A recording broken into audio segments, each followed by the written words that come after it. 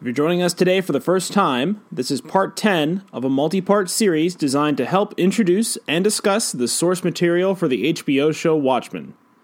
If you're unfamiliar with the story, or like to start from the beginning of a story, you may want to see our episode on issue 1.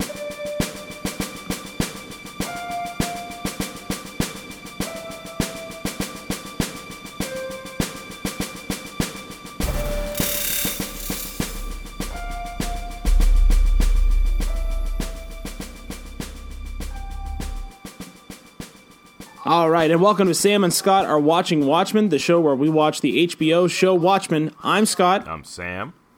And how you doing today, Sam? Oh yeah, I'm okay. Okay. I am good, Scott. I am good, buddy. We have now heard from the zombie Sam. Zombie. Brains. Okay. The tethered Sam. Yeah. We kept it going. We kept the cast going during the zombie apocalypse, and Sam came, but I couldn't do this by myself, so Zombie Sam is in the zombie Sam doing the podcast. Oh man. Oh man.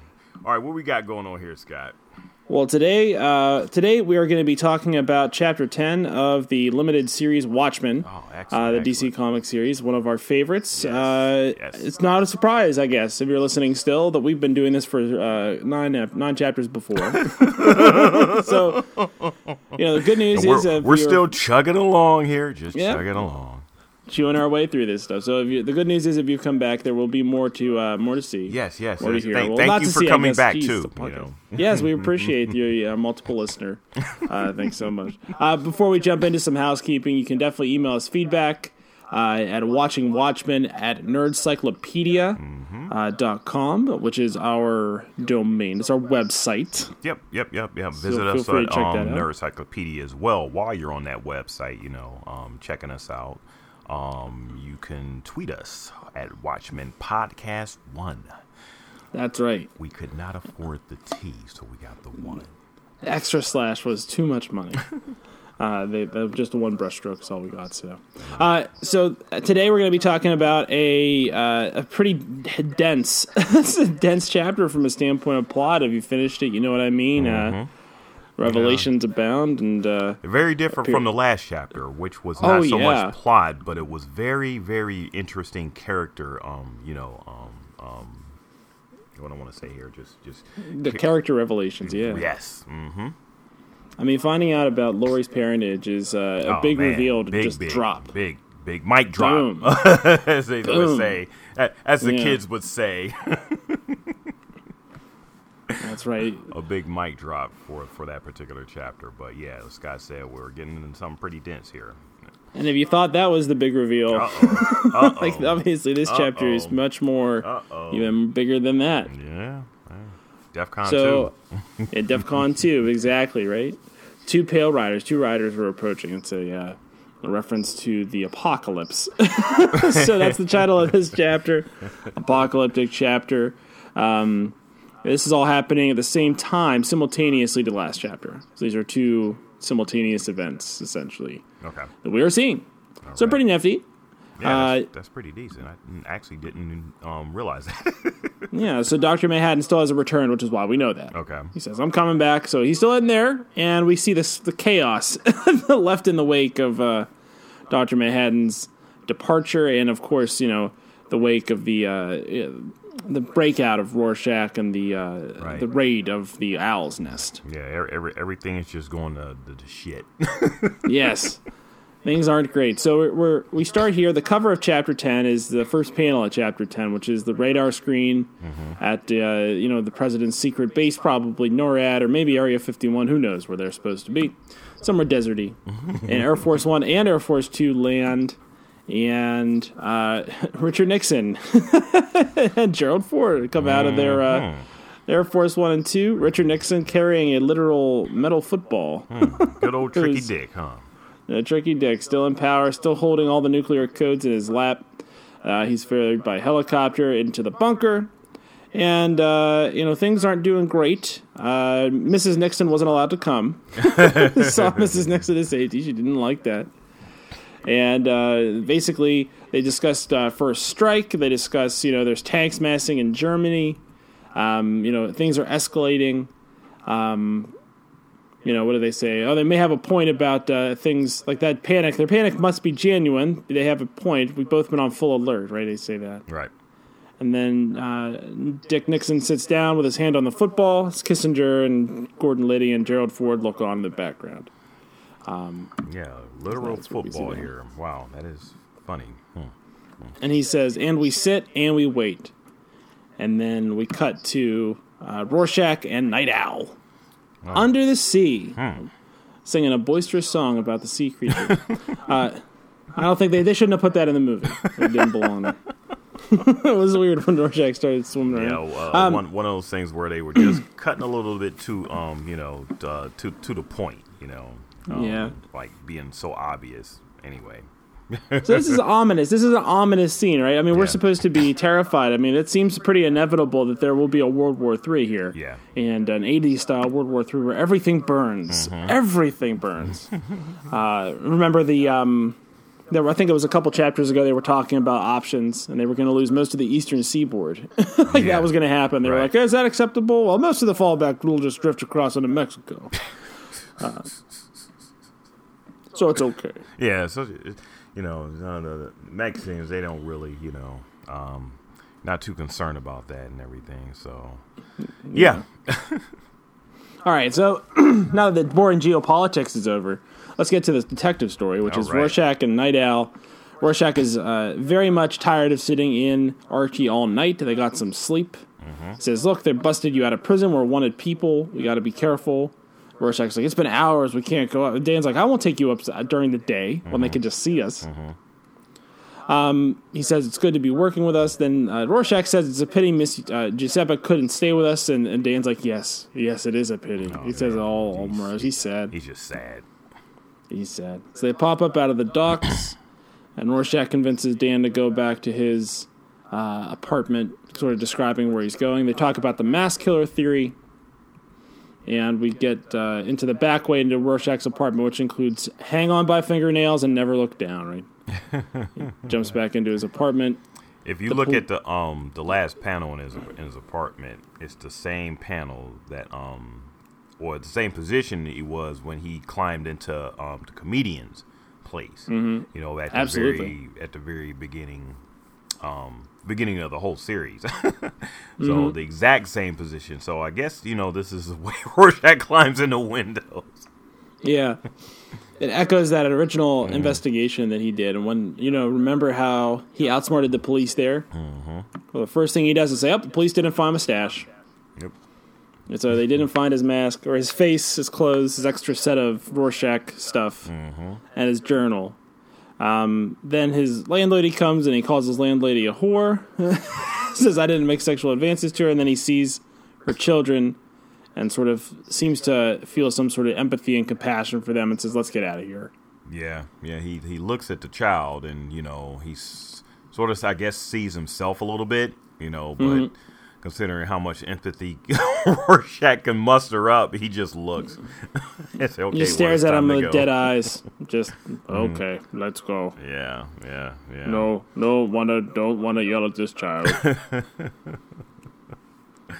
Oh, man. Well, it's experience that echoes also Rorschach's youth upbringing, right? I mean, he feels his empathy for this kid because he grew up in a house where, people were saying those things about his mother all the time, and he was always having to deal with those things. So you kind of see why he lays off and then just leaves. Yeah. The landlady, she just looks at him. She recognizes, because at this point Rorschach's identity has been revealed all over the news and everything, so she's just shocked, that he's even back there and even out of prison. Right. So I guess she's afraid he's going to do something and everything, and towards the end the page here, she just sits down and cries after they leave. Well, let's not discount that this man is covered in blood. Well, yeah. He is drenched in blood. I mean, you know what I mean? He's obviously, pretty like much. you said, a notorious killer and like sort of universally recognized bad, scary person. And now he's here. Another thing so she did, and I guess in the news she accused him of sexual advances. Oh yeah, which weren't. To me. so she's like, okay, I got misquoted. That wasn't true. Yeah. Well, I specifically heard you say. Yeah.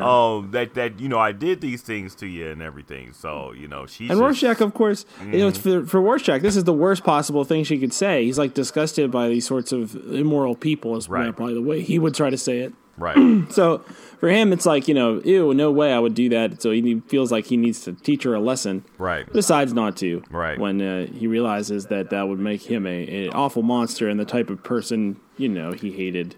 Well, it's also comments upon just people's way of just piling on, stuff just to pile on and everything. Now, was it necessary for her to say that, she made or Rorschach made sexual advances and stuff when it didn't happen, or did she just want a extended drama on the news because she was on the news and just wanted to get that attention, just to paint him in a worse picture than he's already been painted and everything? This stuff didn't happen, so why put the extra stuff on? Right. The stuff he did was pretty bad. Like you know what I mean? Like all the extrajudicial executions, not so great. Yeah, not so great. Focus on that instead, right? But I guess morally, he felt that, okay, well, I'm not like how you portrayed me in the news, so why would you say something like that? Besmirch my name. Yeah, besmirch my good name. The good name of Rorschach, the hobo. Right. My good hobo name. What's your hobo name, by the way? I'm a bad man, but I'm not that bad. I may be a hobo. I may steal beans, but I got my name. Railcar Lenny. They're all railcar, boxcar. You can pick between the two. All right. So my name is Wally Caboose. Wally Caboose. Wow. Okay, so everybody's got Batman tendencies, and obviously hiding like a bat suit everywhere is kind of a Batman tendency, right? Pretty much. The cops couldn't find his stash. That's what I wanted to draw attention to when he climbs in the window. Uh-huh. They also couldn't find the comedian's stash. They weren't able to locate either. So that's another echo to the beginning. Great echo. I didn't even realize it like that as well. So great echo of he outcops the cops. Yeah, right. And I guess how mass adventurers, superheroes, if you want to call them, are always prepared. Yeah. In case of an emergency. And that Rorschach case was high profile. I mean, they sent all the best people there too. Right. So it's not like that. They would have gone over this with a fine-tooth comb. Right. Well, they probably didn't need that much. They already found his regular suit, so I guess they weren't looking for other evidence because they didn't need it. They had him dead to rights on Moloch, Yeah, so pretty much, right. Unless they just been lazy police work, which surprises nobody. Not at all.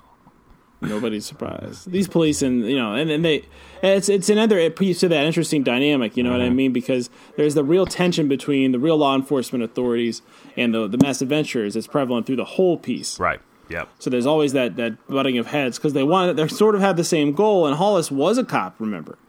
So there was sort of like a relationship, and then it eroded over time, and now they're totally oppositional. And now, like I would imagine that for Rorschach, sort of finding something police didn't or hiding something from the police successfully would be something he would take pride in. Right. Be excited about that. And of course, now that he's got his face again and his crazy journal, he can go ahead and send that. Get back to being himself. Yes. No longer will he be the prisoner.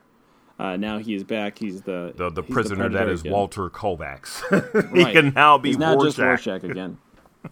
Wonderful. Oh, man. All right, so we're now sent to Antarctica. We cut to Ozymandias arriving in Antarctica in a plane that sure does seem to be landing vertically. If you look out there, that looks like landing pads, not landing gear on that plane. We see Bubastis and two of the triplets. They're welcoming Adrian to his Antarctic retreat. There you see his pilot, letting him in there. And then the triplets say, welcome back. It's good to have you here. And they say, we got dinner ready if you're hungry. He says, nope, we got stuff to do, got work to do. And then they said they made a delivery. The three of us did it without telling anybody. No aids, right? So it's the monitors have been prepared. So then Adrian says, I'm going to watch a bunch of TV, random channels. I want to see what's going on. He tries to kind of tap into this like subconscious energy of the world. Like, what's the world displaying? How can I use this in a way other people won't realize for business purposes? Right. And he says, this all says war, and we should buy accordingly. He says there's a heavy, like a heavy sexual subtext. Remember the baby boom? He's like, we're going to buy short term, we're going to buy munitions, we're going to buy baby food, maternity foods. And then they start recording. Yep, he's getting prepared. Now, another thing to comment on, this is like a, I guess a NFL, NFL fans' dream. Right here with the multiple screens. So on Sundays, man, Ozymandias, he's like at home. The Sunday ticket, he had the Sunday ticket early, man. Do you think he like? I mean, do you think he would root for the Jets, or do you think he'd be like a Giants guy? I mean, he's a New Yorker. Well, he has multiple options, man. He has multiple screens. I mean, we know he likes the Lakers, right? Like, for sure, he's a Laker fan. Yeah. Showtime definitely. Lakers, 1980s. He dressed like this. I mean, come on. Who wouldn't? He's into the Lakers. Right. I guarantee you, in current time, Ozymandias' favorite basketball player of all time has got to be Kobe. There's no way it's not Kobe right now. I won't even consider another person. We'll probably figure that out when the show comes out. I bet we will. Here we see Ozymandias in the front row. Kobe throws in the ball. Ozymandias spins it on his finger and does a reverse 360 jam. Oh, man. Because he's that kind of athlete, right? That's that Ozymandias, man. Oh, man. They've been trying to recruit him and, draft him. He will not budge. He's so fast, he can take it to the rock. 70 years old, ladies and gentlemen. Ozymandias. Oh, man. Making it rain with authority. Just dunking on fools. That's the new form. That's the real world superheroism. Just dunking on fools, man. Oh, man. You can't draw a charge that close to the rim. Oh, man. Okay. So what he's doing, he's watching, like, he's having random channels and change them every 100 seconds, right? So I guess he's just getting whatever they're showing. And remember, there wasn't so much 24-hour cable news wasn't as huge a thing in 85, so there wasn't a lot of that. So he's really just viewing. He's not looking at the live events, right? He's looking at. He's just trying to get the sense of the shadow of what's happening. Yeah, he's trying to get a gauge and see. I guess depending on what they're showing at the time, you can I guess get a gauge on if the world is taking things seriously, or is things escalating in certain areas, of the world, something in one part of the world may be broadcasting something different in another part of the world that can inform, what's going on in another section and everything. So, I guess if Channel 5 is not showing cartoons, then, or if Channel 5 is still showing cartoons and everything, then, everything is straight in that particular area. But once they start going towards the news, or, then, I may need to pay attention to this. Look what he's looking at. He's got that. He's looking at that. Just look at the TV on that panel. The second row on this page. Do you see Do you see the pictures? The dude with the machine gun. Yeah. The lady with the candy bar. Oh man, that either looks like Rambo or G.I. Joe. Yeah, right. One of the two. He's looking at commercials. It's so weird. Yeah. He says, "Just me and the world," like that. Like that veneer is what really exists. It's such an interesting. He's there with his cat, kitty cat, Bubastis. And he says, "Just me and the world." He's plugged. He feels like he's connected to everybody. He's like plugged into their vibrations. Right. Then we cut back to Rorschach and Dan. Rorschach does not like being at the bottom of the river, although it's the only safe place they can really be because who's looking for them there? Right. And they're stuck on the river. He says, "I'm not taking you up until it's dark." This is the thing I thought it was earlier. And he says, "This is no picnic." And then Rorschach's like, "You think I stink? You think I stink or something?" Well, and he says, you think it's unnecessary? And then he says, we're going to go get him. We're going to get the information we need. And this face is all I'll need. He says, all I need. And he throws it on, So now they're discussing between it seems like they're having sort of a little bit of a philosophical argument between how do we get this information? Should we go try to, find it in documents, or should we basically go get it? Right. And Rorschach says, we're going to go get it. That's what this conversation essentially amounts to. They kind of go through all the plot information. They're all coming back around to the, Dan thinks there's something even bigger afoot, and Rorschach keeps saying the masked killer explains it all. Right. It explains it all, but now they're sort of putting it together. All these people work for the same companies, the delivery company. Right. Pyramid, and all these different sort of shell corporations. Right. And he's finding all the connections and everything. Or they're talking out the connections together. Yep. And then Dan calls Rorschach, how hard it is being your friend. He calls him a goddamn lunatic. And he says, look, it's hard. We're stuck down here. Rorschach is being an a-hole. He tells him Rorschach says he's been lazing around a long time. Oh, boy. And then Rorschach extends his hand, says you've been a good friend. And they try to move on. And Rorschach doesn't really let go of Dan's hand. You see, he just pull it away. Right. Which is sort of weird.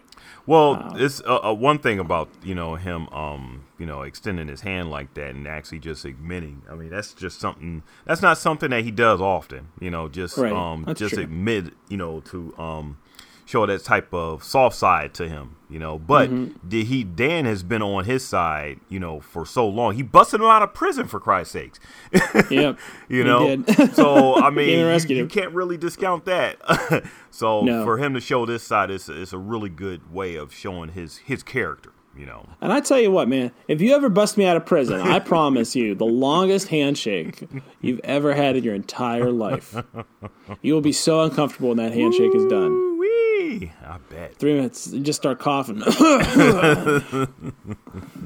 All right. Which is exactly that's what my promise. And that's my promise to all listeners. If you ever bust me out of prison, again, the longest handshake of all time is ready and waiting for you. Especially if I also get to kill my arch nemesis at the same time. You can hook that up. I mean, I'm willing to do a long handshake for that. All right. So they say, hey, let's go to the criminal fraternity and start plumbing the depths. So they're going to go, looking for answers, Rorschach style. They decide to move on the Rorschach way. Yeah, the music is playing now, guys. Yes. All right, and then let's back to Curse of the Black Freighter. Oh man, right? We haven't seen Black Freighter in a minute. It's been a minute, yeah. So here's what's happening. I'm just going to kind of summarize because I'm sure you're reading this and you should be. The wording is excellent. So this dude is shipwrecked and now marooned in his own home, on his own home beach, a little bit outside of town, and he sees a couple. It's a moneylender and his mistress. They're coming for an oceanside tryst. They're on horses, and they discover his raft of corpses and a dead shark and Lord knows what else at this point. And they scream, and then the sailor comes flying out of the night and clobbers the moneylender to death and then strangles his mistress. And it takes longer than he had anticipated, which is just such a awful. That dark sense of humor. That dark humor. Terrible. Right there. Took a little longer than I thought, strangling her, So he thinks that the pirates have already come. So this guy is still well dressed. He's out and about. He must be a collaborator, so he doesn't feel bad about killing him. Right. If you flip the page, Gus is now talking. Newsstand Gus is talking about how everything's crazy. Everybody's scared. They'll drop it tonight. Then he means the atomic bombs. And then at the bottom, you'll see the Veet method is prominently featured there at the bottom. The Adrian Veet method of bodybuilding. Mm-hmm. That's what that is. And then the horses only understand a little. My goodness, that's such a haunting line. So this man has now, the sailor has now murdered two kind of innocent people. Right. It's kind of, and this is all written in a way so that his madness is evident. So this isn't like an interpretation. So it's designed to be written in a way where you're like, what is wrong with this guy? Mm-hmm. Like he's obviously just flipping out. So there are some people you see those guys in the hats there? Yeah. They're like a doomsday cult. Right. They're here to talk about, the end of the world. And then we see Eastern Europe, tanks are massing, conflicts escalates. Things are getting worse. The last line from the Black Freighter here is, I would venture amongst evil men and make them fear me, right? So, Mm-hmm. And then the next panel is the bouncer with a bloody face and someone going, "Oh no!" At that was it Smiling Dan's or Happy Dan's bar, that the same bar they went into before. Back. He's gonna make these men fear him. Oh man. Yep. And he says, "I missed you while we were in prison. Who knows a guy named the name of Roy Victor Chess? He's now dead. We would hate for you to have to tell us, but we'll torture you until you do." And then they all look at that one dude. They all kind of stare at him like it's him for sure. This is ultimate Batman tendency right here. This whole panel. Oh here, yes. Man. I mean, from the introduction, from the way he enters, Batman to him getting his hand crushed with the bottle. Oh yeah, this could be any Batman. Any Batman. From any random Batman story. Yeah. Mm-hmm. Yep. This is one of those things where he says, "There are 320 bones in the human body, and I will break every single one of them until you tell me what I want to know." That's the Batman tendency. Rorschach has already done this so many times in front of all these people, they don't even bother making him prove it. You know what I mean? Like he's already ready to go. Right. And then he says, I'm going to shove the glass in your face, and Rorschach just smashes the glass in his hand and squeezes. Man. Yeah, I love that transition when he asked about, and everybody just looks at who the culprit is and everything, and he's like, "You bastards, I buy you drinks and you sell me out. What kind of town is this?"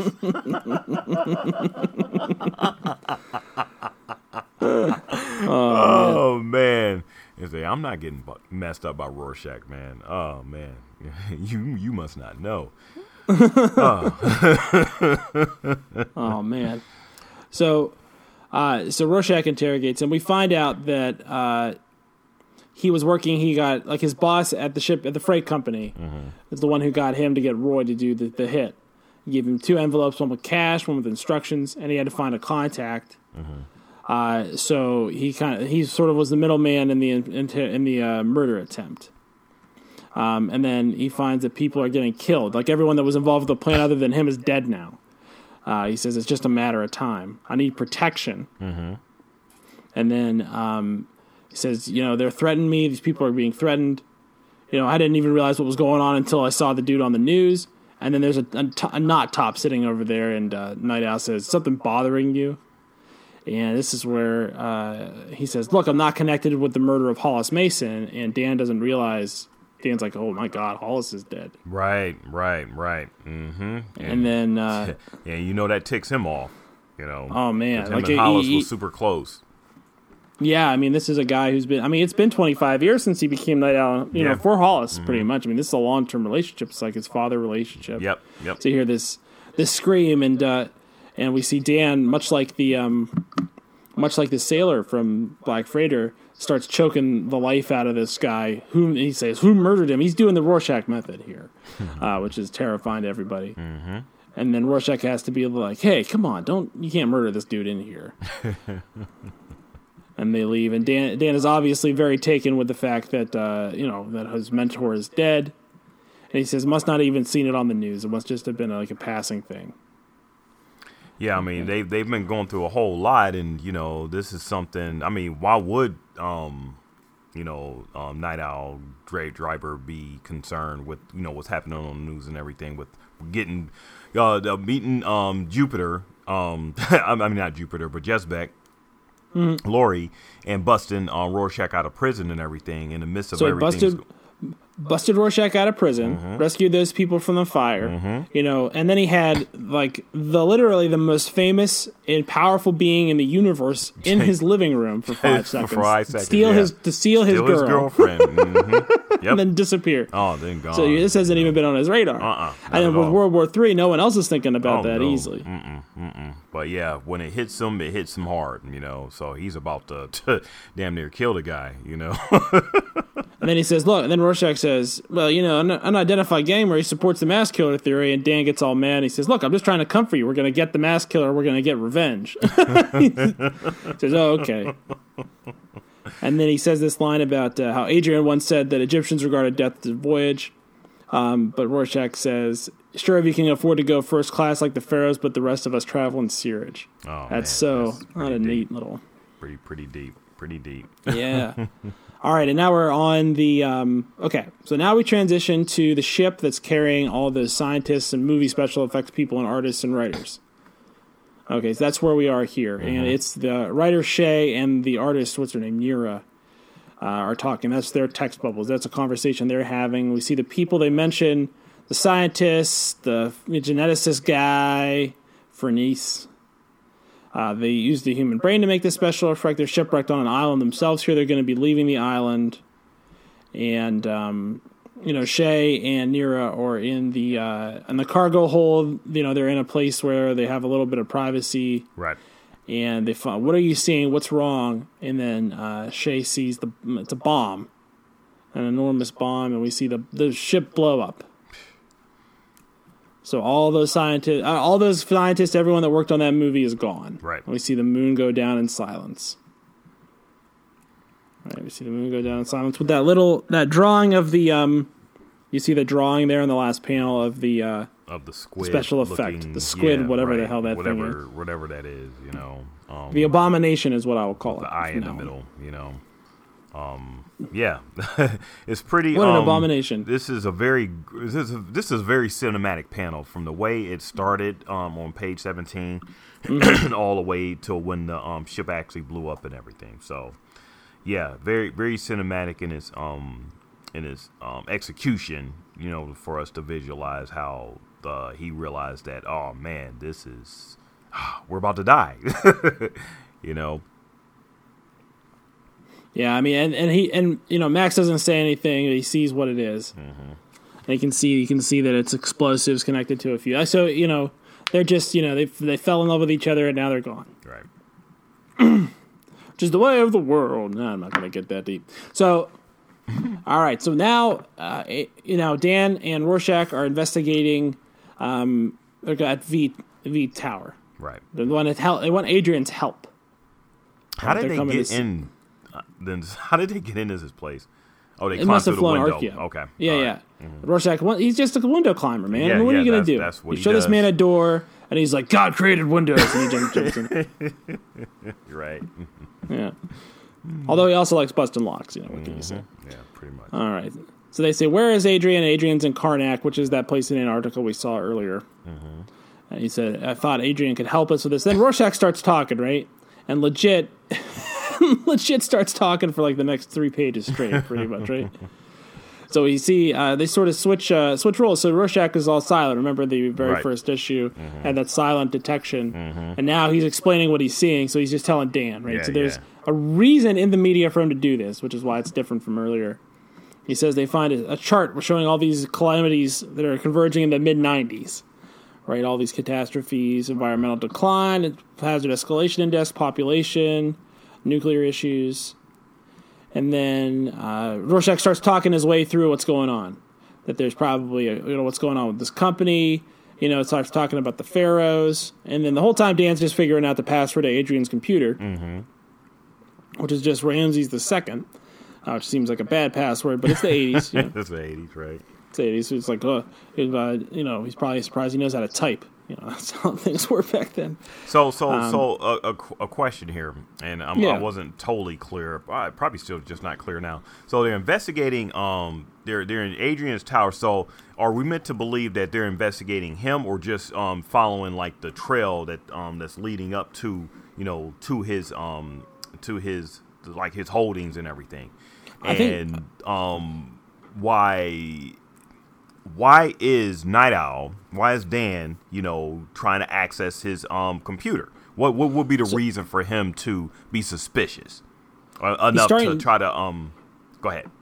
Well, he sees that pyramid, right? And they're talking about the pyramid company, right? And he starts putting the dots together that way because it's like all this Egyptian imagery, like all that Rorschach, that page where Rorschach's talking, he's talking about Anubis and how the pharaohs wanted to go to, to heaven, and they had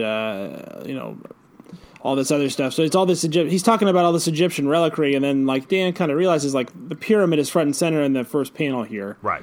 And he's like, "What is this?" So he searches for pyramid deliveries, right, which is the company name. He's like, "Wonder if there's anything in here." And then he gets us the password. 2 guesses, by the way. That's pretty good. Dan's on it, buddy. So Ramses II is the Egyptian name for Ozymandias is really the Greek name for Ramses II is the way to actually think of it. So Ramses II is the password. He pulls all the files, and then it's obvious at this point that Adrian owns Pyramid Delivery. The person behind all of this is Adrian. And Dan is just shocked. Super shocked. Shocked. He says all this Egyptian stuff, he just thought it was BS. Big reveal here. Yeah, this is it. This is the first time they acknowledge the real mastermind behind everything is Adrian. Right. The comedian's murder, the exile of Dr. Manhattan, he's behind everything. The poisoning of the cancer poisoning of all of Dr. Manhattan's friends. Right. Beyond what was done, naturally through the work they were doing in the desert. So all of it. He said, so we have to go to Adrian. We have to go stop whatever Adrian's doing. We have to go. So Rorschach makes a final journal entry where he describes where he's going. He says, he doesn't have any regrets. He says, no regrets. I do it again. Lived a life free of compromise. And he steps into this shadow now without complaint. And he mails it somewhere. Puts it into the mailbox there, Yeah, just puts it, drops it in the mail, tricks Dan into thinking he has to check a mail drop, and then dips off to Antarctica. Keep an eye on that. Keep an eye on that. Yeah, and then Gus is talking about how we didn't want a war, and then this is sort of some of the it's sort of set against the Black Freighter, where the sailor is he is sort of propped up the mistress on her horse, and then he is wearing the moneylender's clothes. He leaves his corpse in the beach, and he goes off toward Davidstown, his home. He sees a pirate sentry that he says, they must be out. I'm going to have to try to avoid suspicion, but it's just a scarecrow. It's not anything other than that. Right. So he's obviously out of his mind, is what the words will know there. Other things are going crazy. We hear that Pale Horse is playing Madison Square Garden, which is a reference to the Four Horsemen of the Apocalypse. And then we see the sailor is hurriedly making his way toward Davidstown. He says, "Dear God, let me have vengeance then, and then die swiftly." He says, "I'm going to get my revenge." He's kind of messed some stuff up. All right. So now he says, we also see delivered in the hands of a higher judgment. And we see Rorschach's journal being taken through the mail sorting department and to the New Frontiersman, where they throw it in the crank pile.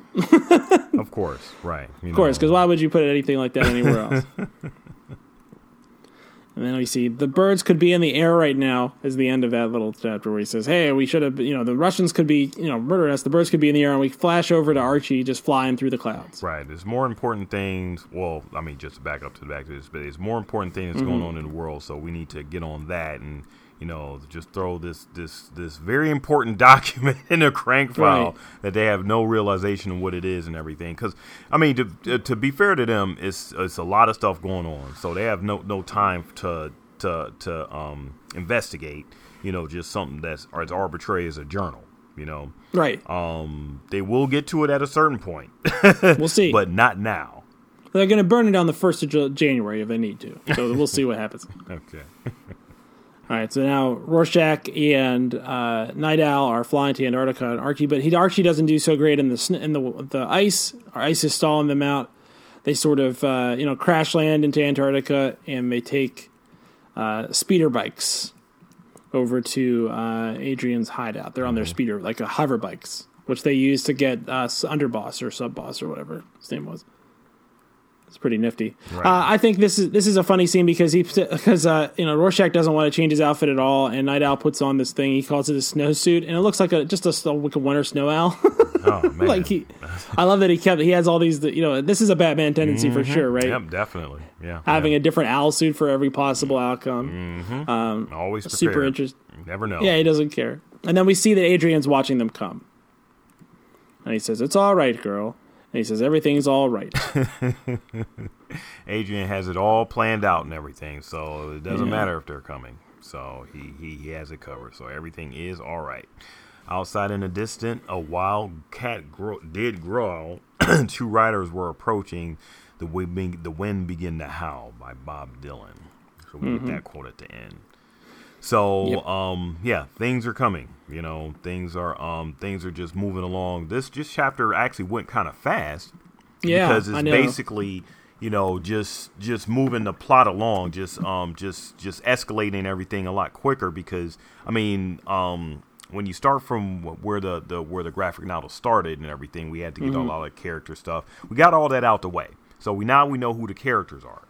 You know, so this is pretty much getting into we getting into what's actually happening, you know, and escalating on into the end game. So we know, so tying this back to the comedian's murder too. So at this point, we know that the reason the comedian was murdered is because Moloch's apartment was bugged. It's also the reason Rorschach was able to be pinned there, because they had all the information about what he was doing, and they were able to frame him because they knew when he was coming back. So they were able to do all that. Right. They heard Eddie have this nervous breakdown. He couldn't keep himself together. He was going to tell someone. He was, loose end, and they tied it up. Right. Okay, so so as far as the reason why Eddie Blake was murdered, we now know that. Right. That is settled. Right. We also know that most likely Ozymandias is behind that. Right. Okay, and is also behind all the efforts to silence Dr. Manhattan and to discredit him through the cancer. So we know that's what we know that Ozymandias has done. Right. And so we don't know why. Nope. Don't know why. So that's something that I'm guessing that Rorschach and Night Owl are looking to figure out. Yep. Why did he destroy that boat? Why did he kill all those artists and everything? Why did he why was those artists, you know, painting that, you know, that monster, you know, looking thing or whatever? So we're trying to figure out what's going on with that. And why do we care? Why do we even care, you know? And we should, because they put it in. You know what I mean? So it matters. Yeah. So they don't put anything in here that doesn't matter. So little Easter eggs are really, you know, hard eggs, if you want to call it that. Something that actually is real integral to even to the point of where Rorschach drops his note, his journal into the mail drop and everything, and then we see that we are led to think that, okay, well, if someone gets this, right, you know, and eventually reads it, they're going to know everything, you know. Rorschach's a notorious figure. He's famous, right? We know that because of all the news stories about him. So his journal is going to be something of repute, and it has all the information about Adrian trying to get rid of Dr. Manhattan. And it calls him and I cannot imagine a more difficult adversary, right, is what he kind of says there. Right. And to that end, the end of the coda here, the stuff that we get is information about Adrian. So things about his bodybuilding stuff. He's going to change nostalgia into something else. He likes the Bubastis doll, but not the other ones. We see them making the Moloch, the Rorschach, and the Night Owl. He's like, I don't really like those two dolls. We're not going to do Rorschach and Moloch. We're not doing Rorschach and Night Owl. I don't like them. No thanks. But he does like Bubastis. He said, I'll have to get one and give it to Bubastis when I see her. Because there's going to be a Transformers-style Ozymandias cartoon next year. Oh, man. I mean, he just has it going on with his brand, you know. He has a nostalgia thing going on, you know. He's going from toys all the way to perfume. Man, that is very... He's just all over the place with his, with the Veet brand, you know. And if you read the thing where he's talking under the nostalgia thing, he says he wants a new line of perfume. It's going to name it Millennium. It'll be forward-looking and modern. It'll be controversial. So I want it to be like that. So he's changing his focus from backwards-looking to forward-looking. It's something that's important to see here. And remember, he's a perfect businessman. Like when you look at what he's done, he's risen to where he is in business from essentially his name as Ozymandias, because he's never made a bad move. Like he's never made a bad investment. He always makes exactly the perfect investment, because he can see, you know, he's like a chess master. He can see the next 10 moves. Where the next 10 moves are going to go. He has everything accounted for. So, Veet has everything. Adrian has everything accounted for, because like Scott said, he's that perfect businessman. Even going back to a few chapters ago where he was fighting that one guy. You know, he was so perfect in his movement and everything to take him out. You know, Adrian, he was always deemed as like the smartest, smartest man in the world. You know, has everything covered and everything. So it's just kind of funny how Rorschach, puts this journal. You know, you can't account for I guess the thing is you can't account for everything. So has Adrian accounted for something like that. You know, if Rorschach, if him and Night Owl discovered the things that they discovered, and Rorschach just written in his journal, and delivered it, had it delivered to like the newspaper, has Adrian accounted for that? Right. Is he that perfect? You know, so there's that flaw that this perfect person, you know, that he strived to be, which we'll see in the next 2 chapters. You know, how is that going to affect him? And, you know, beyond that, Adrian is sort of like this, you know, he's very direct in getting what he wants done. He always has like a secondary and a tertiary. And he keeps telling people death is a journey, right? Like it's pretty obvious at this point. One, he's hired his own hitman, right? Like he definitely hired that dude to come get him. So he did that for sure. Right. But what we're seeing here, I mean, none of what we're seeing is actually what he's doing. You know what I mean? Like we're seeing what he's doing to like protect his plan and to stop, you know what I mean, intercession and to get rid of Dr. Manhattan and to distract the other, you know, costume vigilantes that could come after him that he can't buy, basically. But we don't know what his actual plan is yet. No. It seems that he's going to be pivoting into future looking. So he sees a crisis here and he maybe is going to take advantage of the crisis. But what is he trying to do here in the shadow of the Third World War, right? Mm-hmm. So we know, like they say, we've been hearing in the news, like sometimes a cover-up's worse than a crime. So what's he covering up? Yeah. Like what's the crime here? What's he done? We shall see about that. You know, we know the what, but not the why. Right. Ozymandias is a really good puppet master. I mean, he's crazy. He's like Mr. Glass. Pulling all these strings and accounting for all these events and everything. Man, I mean, it's like the guy could see the future. You know. I mean, he's like an optimal human being. Like I said, I sincerely believe that if he were real and he were like, you know, in his 50s or 60s when Kobe was playing, he would have tried to, you know what I mean? He would have like taken the ball off him and done all that stuff like while he was at the Laker game, you know? Oh, yeah, exactly, right. He's that type of guy he is. That's how I see him, as like some sort of, you know, he's a paragon, but he's got his own, you know, methods he doesn't seem to care about morality and methods. You know what I mean? He's willing to get his hands dirty to do what he needs to do. Right. For the quote unquote greater good. Exactly. And this is the first time we get a real good look at him either. Yeah. I mean, we've seen him for glimpses before, but we get to spend pages with him and see what his like methods are and what he looks like and what it's like when he does his things, and we find out at the end here that he is not orchestrating things to prevent anything. Like, it doesn't seem like he's trying to stop World War III because he's taken you know what I mean? He's taken the underpinnings of society, kind of knocked him out from under everyone by having Dr. Manhattan go away. Right. All this stuff that he has is, you know, has going on and everything. It's like, you know, what does it lead to? What does it have to do with anything? You know, how does it tie into anything, and how, you know, if this is supposed to be for like the greater good and everything, what does it lead up to? You know, is pretty much what this whole thing is all been about. Not only the mystery of who killed the comedian and everything, but what is all this actually leading up to? You know, and we know World 3 is potentially about to happen. Well, let's remember, we've seen a memory of his before. So we saw his memory of the Crime Stoppers meeting in '65 was all him. Like, it was from his viewpoint. So we saw the comedian saying, none of this is going to matter because soon the nukes are going to be flying like June bugs. Right? So that was of his memory of the person that, you know, we know now that he orchestrated the comedian's death. So this was something he was thinking about as he was burying the comedian. Right. So that's something that I think is an interesting thing to bring up. Okay. All right. And that is chapter 10. That's 10. Hooray! Oh man, yeah. Like I said, that was a quick chapter there, but you know, is the snowball is rolling down the hill real fast, guys. Oh yeah. You know, we're at the point where it's like this happened, then this happened, then this happened, then this happened. You know what I mean? Yep. And we'll see what's about to happen. So absolutely, can't wait till next issue. So unlike people that read this in real time, we will not have to wait. We will just be turning the page and moving on. So that's lucky us. So excited for you guys who are actually new to this, and you know, just seeing what is the greatness that Alan Moore. This was a really intricate way of explaining a lot of the plot. Like you said, it's real dense and it's real constructed, really, really good. From the way Rorschach, just talks, as opposed to, him in the early chapters not really speaking in certain panels when he doesn't have anybody around. He's just continually talking.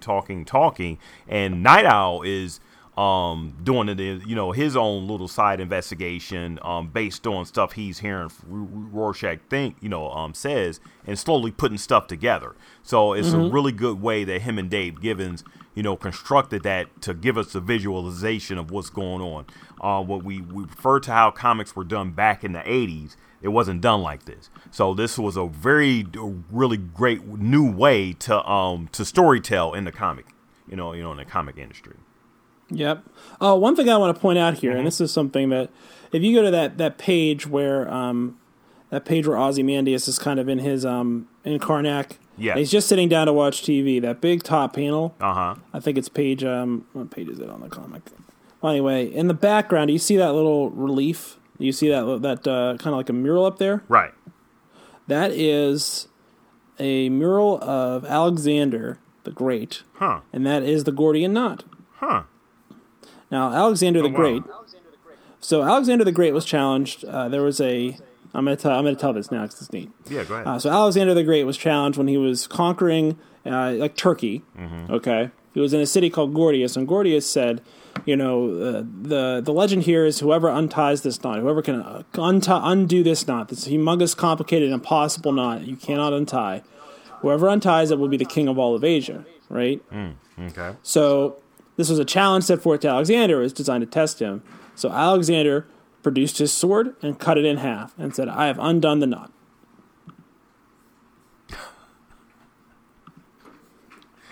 Wow. Okay? Now remember, what was the name of the lock company that's been messing with everyone's locks? That was Gordian. The Gordian Knot Lock Company.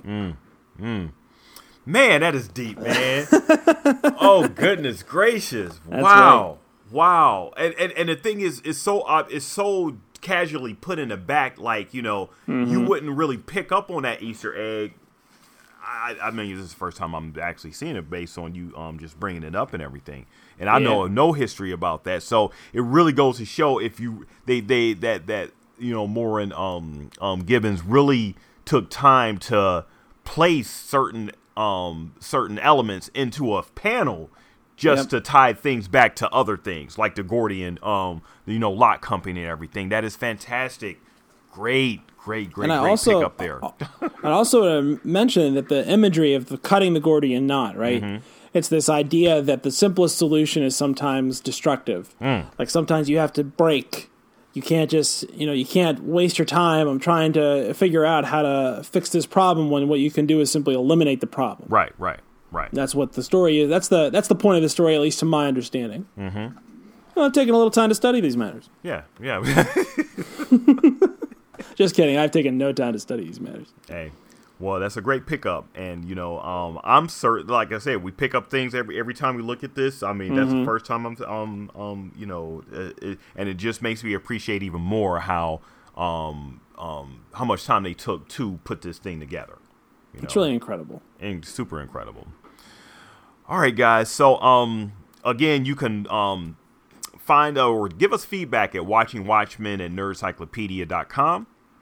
You can tweet us at Watchmen Podcast 1, no T at the end, just 1, on Twitter. Find us on Facebook. Join our Facebook group at Sam and Scott are Watching Watchmen.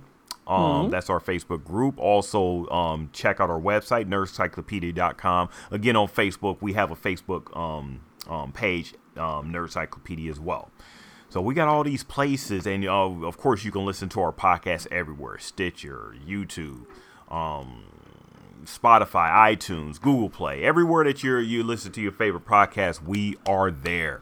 And you better be there, or else, again, because I'm telling you, man, if I get any non-5-star reviews, I'm just going to give everybody the business. Everybody.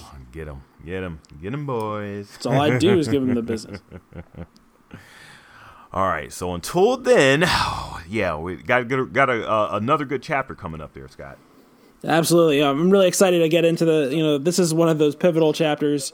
We're really coming to the end here. Only 2 to go.